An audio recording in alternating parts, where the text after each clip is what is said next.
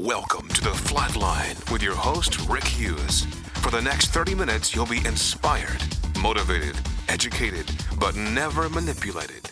Now, your host, Rick Hughes. Good morning and welcome to The Flatline. I'm your host, Rick Hughes, and for the next few minutes, I'd like to ask you to stay with me. As always, we have a short time of motivation, a whole lot of inspiration, a whole lot of education, but absolutely no manipulation. That's right, no games, no gimmicks, no appeals for money, no asking you to join up, fess up, give up, nothing like that.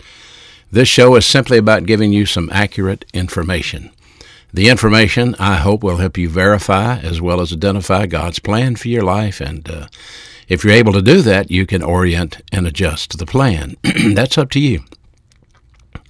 But my job is to get it and get it accurate. And so we have The Flatline every Sunday morning here on this radio station. Thank you for listening. We're going through the reason that we call it the Flatline, F-L-O-T. It stands for Forward Line of Troops. And we're using a military analogy about how you can erect a defensive perimeter in your soul based on God's wonderful problem-solving devices. And if you do that, then you can very possibly stop the outside sources of adversity before they ever become the inside sources of stress, because we know adversity is always inevitable, but I also know that stress is optional because that's not part of the Christian life. And so we've been through 8 of those problem-solving devices, and we're going to go through 9 and 10, and I hope you'll stick with me as we go through these, and I hope you'll remember them. I have written them in a book. If you'd like to have a copy of the book, contact us by our website, rickhughesministries.org. We'll send you the book free, no charge ever for anything that we do, and we will never write to you again and ask you for anything. Just let us know you'd like to have that book called Christian Problem Solving. We'll get it right out to you in the mail. So thank you for listening today. Thank you for being with me. Let's get into it. Problem-solving device number 9 in the believer's life. An essential problem-solving device is called sharing the happiness of God. It's a wonderful, wonderful thing to have. You know, we spend money we don't have to buy things we don't need to impress people that we don't even like. And so life is basically sometimes, for some people, a frantic search for happiness. And unfortunately, unhappy people always take their unhappiness with them wherever they go. And so let's look at what the Bible says about happiness. In Luke 11:27 and 28, if you'll let me start there, the Lord Jesus Christ was speaking to a group of people, and he was interrupted by a certain woman. This is what the Bible says. And it came to pass, as he spoke these things, a certain woman of the company lifted up her voice, and she said unto him, Blessed is the womb that bore thee, and the breast which nursed thee. When the Bible says lifted up her voice, this means she shouted above the Lord Jesus Christ. It would be like someone standing up in church and shouting above what the preacher was saying. She wanted to be heard. And then the Bible goes on to say, But he said, that's Jesus Christ our Lord, Yea, rather. That's the thundering diction of the dear King James Bible. I don't know exactly what he said, but I think he would have said something like, That's not true. And then he went on to say, Blessed are they that hear the word of God and keep it. So what we like to do on this radio show is to break down the verse for you, to go into the etymology of the verse, to do the exegesis of the verse, and to lift out the biblical conclusions in the verse. So we'll start off with a certain woman lifted up her voice. The Greek word for voice is phone, P-H-O-N-E. Sounds like phone, doesn't it? Phone. And lifted up is a verb, epiro, E-P-A-I-R-O. She lifted up. The aorist active participle meant that she talked louder than Jesus. Now, why would this woman do this? Why would she talk louder than Jesus, raise her voice so loud that everyone turned to stare at her? I'm going to say she had an emotional experience. I'm going to say, and this is my opinion, that she felt like what she had to say was more important than what Jesus had to say. Maybe she was looking for attention. Maybe she needed some approbation. Maybe she needed some reaffirmation. I don't know what she needed. But she interrupted the Savior's message, and that's got to be a little bit of arrogance to assume that what you have to say is more important than what the Son of God has to say. And yet that's how people think sometimes. I've been in churches, and you have too, where people think their opinion is wrong and is right, and the Bible is wrong. I've seen that before. I've heard people voice their opinion over what the Bible says. Well, this woman interrupted the Savior's message. And you say, well, what was he talking about? Well, he was talking about how the Pharisees blasphemed the Holy Spirit by attributing his miracles to the works of Satan. That's what he was talking about. And so most of the whole passage there in Luke is dealing with demon possession of unbelievers. So maybe this woman was demon-induced to interrupt Jesus Christ. We don't know. We don't know if she was a believer, but we do know she was definitely demon-influenced to interrupt his message. What she was trying to do was to divert Christ's message away from the subject. The subject was demon possession.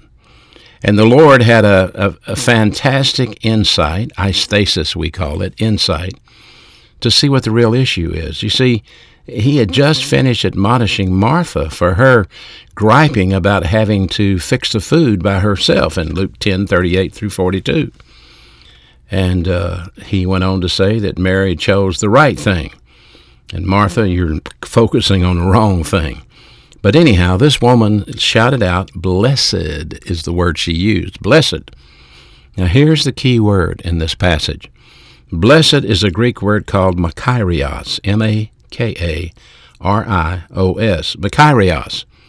That is a word could be translated happy or happiness. So what she basically said is that happiness is the womb that bore thee. Koilia, K-O-I-L-I-A, the womb, koilia, means the hollow. And she wanted to make an issue out of the womb of Mary. You know, our Lord Jesus Christ went from the womb to the tomb, but neither one of them could hold him. That's interesting. So here's the principle. One, happiness is not related to the womb. You may think if you get pregnant, you'd be happy. You would think if your daughter gets pregnant, you'll be happy and have grandchildren. I have 4 children, and I can assure you happiness is not related to the womb. Bearing children, point 2, will not fulfill your life. It may complicate your life. It may give you some sort of joy, but it's not the source of the happiness in the Christian's life. Family life, family fun, family time together is certainly enjoyable, but it is not the happiness I'm talking about under the problem-solving device of plus H, sharing the happiness of God. I mean, mothers can, point 3, have great pride in their children, but it's not God's happiness. So this whole thing, I think, was a trap to lure him down the wrong road that he did not need to go down, to get into a discussion about his mother's womb or his mother's breast, because she brought that up also. She said, happiness is the womb that bore you, and happiness are the breast, mastos, M-A-S-T-H-O-S, happiness are the breasts that suckled you, and that meant to nurse him. Thaladzo is the Greek word, T-H-E-L-A-Z-O, thaladzo. And Jesus corrected this woman, as he rightfully should. Yea, rather. This is a very strong correction. M-E-N-O-U-N, menaun, yea, rather, or wrong, or I don't think so. I don't think he was rude. I don't think he yelled at her, but I think he looked her right in the eyes, and I think he said, you are wrong, lady. And then he said the same word she said, blessed, which was makarios. Happiness, he said, are those that hear my Father's word, and the word for hear is akuo. It means to listen and understand, not to be deaf, but to perceive the sense of the message of what's being taught. You know, there's one thing about what's being taught, another thing about what really is being taught. So happiness is to perceive the sense of the message. What is the message really saying? To understand it and keep it. Keep it is another verb, phulasso. That means to keep an eye on it or to guard it. So let's get a couple of principles here. The words of Jesus Christ, number one, are a great treasure to be guarded. The Bible uses the word treasure, and the English translation is thesaurus. You know what a thesaurus is. It's a word treasure. And the words of our Lord Jesus Christ can make you rich spiritually. They are much more valuable than gold or silver, I assure you. And James 1:22, the writer says, don't be just a hearer of the word, but be a doer. And the reason is because hearers deceive their own selves. Be ye doers of the word, to keep it. To keep what you hear, you must metabolize it and apply it into your soul. What do I mean by that? All right, keep this in mind. You go to church, you listen to your pastor, you might even have some notes given to you. You may even write your notes down. I don't know. But you comprehend what he teaches if you're in fellowship with God. Now let's back up. Here's the pastor. He's in the pulpit. He's teaching God's word. And you're in the pew. And are you in fellowship? Do you have unconfessed sin in your life? Because if you have unconfessed sin in your life, the Holy Spirit is quenched and grieved, and he can't capture what the pastor is communicating. In order for you to comprehend it, he must capture it and convert it into what we call pneumatikos. You see, this is spiritual information. The Holy Spirit does this. You know, we have to have spiritual assistance to live the spiritual life. We cannot live it in the energy of the flesh. And so the Holy Spirit's ministry is exactly what Jesus said it would be in John 16. When he comes, he will teach you all things and bring these things to your remembrance. So if you're out of fellowship with God by committing sin, and you haven't dealt with your sin, which is problem-solving device number one, called rebound, as per 1 John 1:9, then the Holy Spirit is quenched and he cannot do his job. So if you want to keep it, then you have to be filled with the Holy Spirit. You have to make sure you're in fellowship with God. You can't be out of fellowship and live the Christian life. You can try to live it in the energy of the flesh, but it's not the Christian life. You can submit to rules and regulations and be a legalistic weirdo refusing to drink Coca-Cola or eat peanuts even. But that doesn't mean you're spiritual. That doesn't mean you're in fellowship with God. Sooner or later, you have to metabolize what the pastor teaches. And what that means is you have to cycle it from your mind where, let's go back to the concept, the pastor communicates it, the Holy Spirit captures it if you are in fellowship, and you comprehend it, which means you now understand what the pastor taught.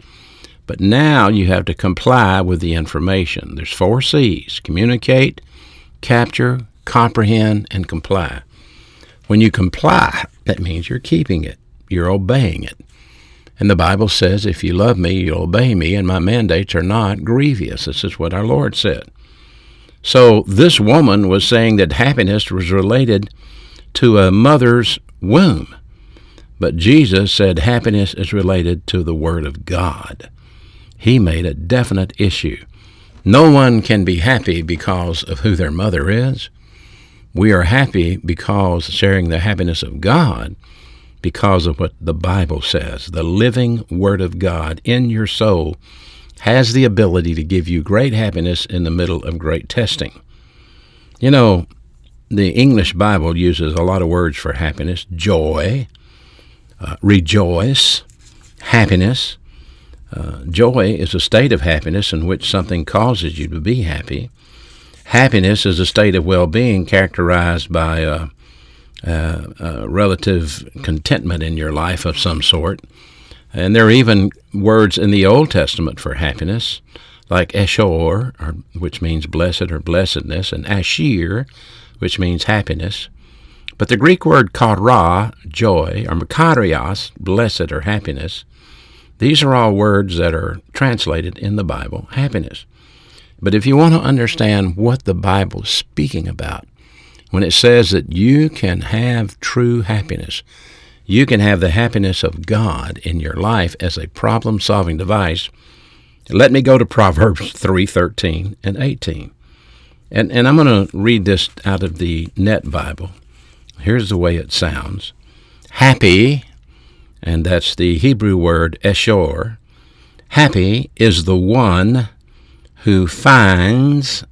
The word finds is the Hebrew word matzah. It means to acquire or to learn or to attain. So happy is the one who obtains wisdom and the one who obtains something else, understanding. Happiness belongs to the one who finds wisdom and to the one who obtains understanding. There is the source of true happiness. Understanding, the Hebrew word tabun, means skill or ability to understand, comprehend, means spiritual intelligence.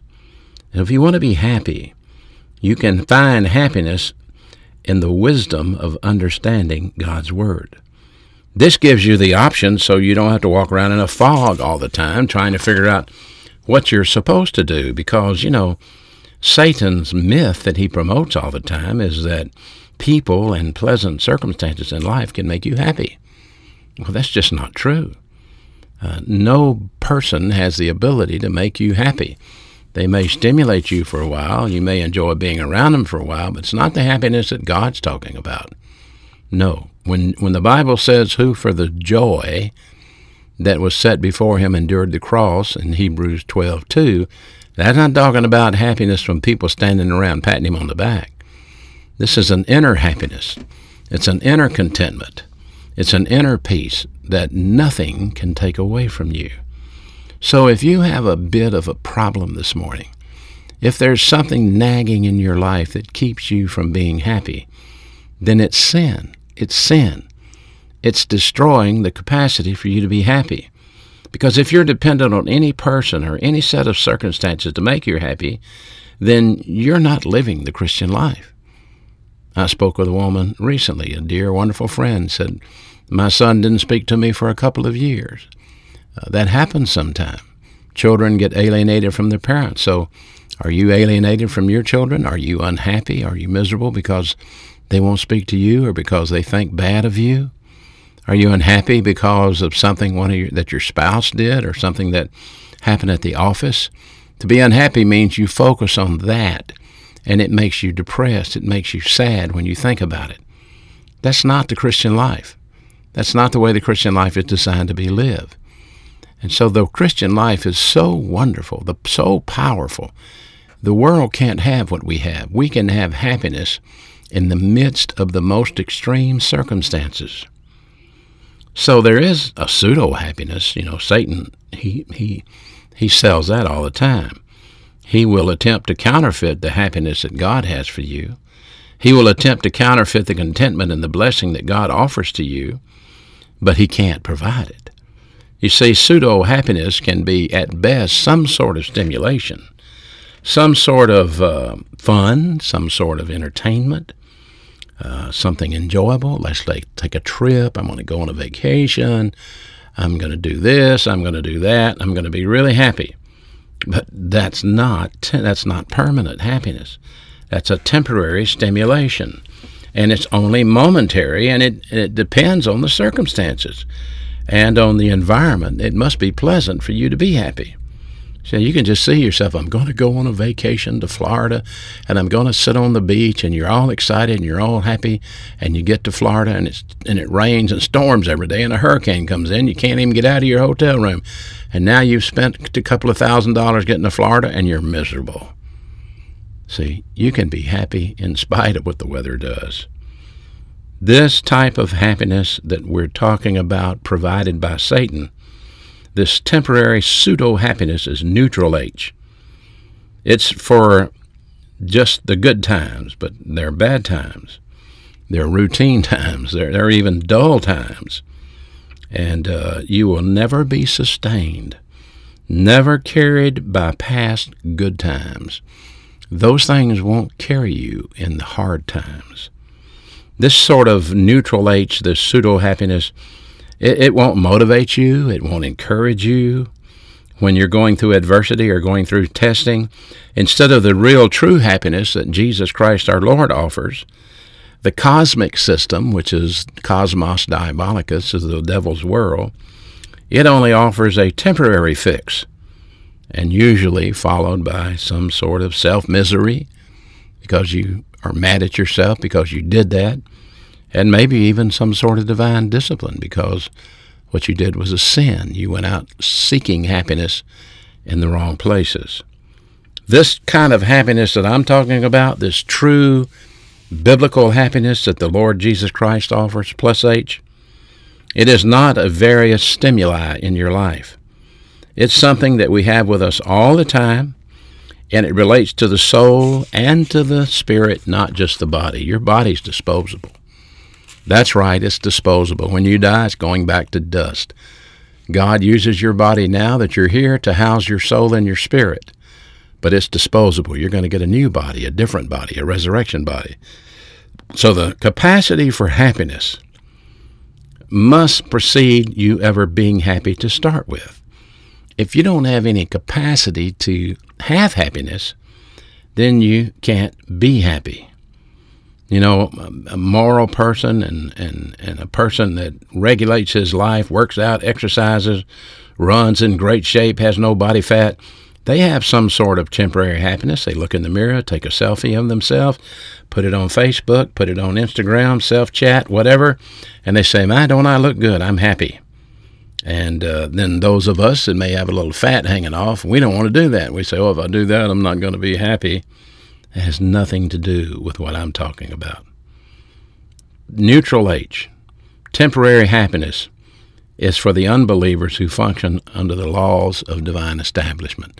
If a person's not a believer, if he's not a Christian, he can be happy if he follows the laws of establishment.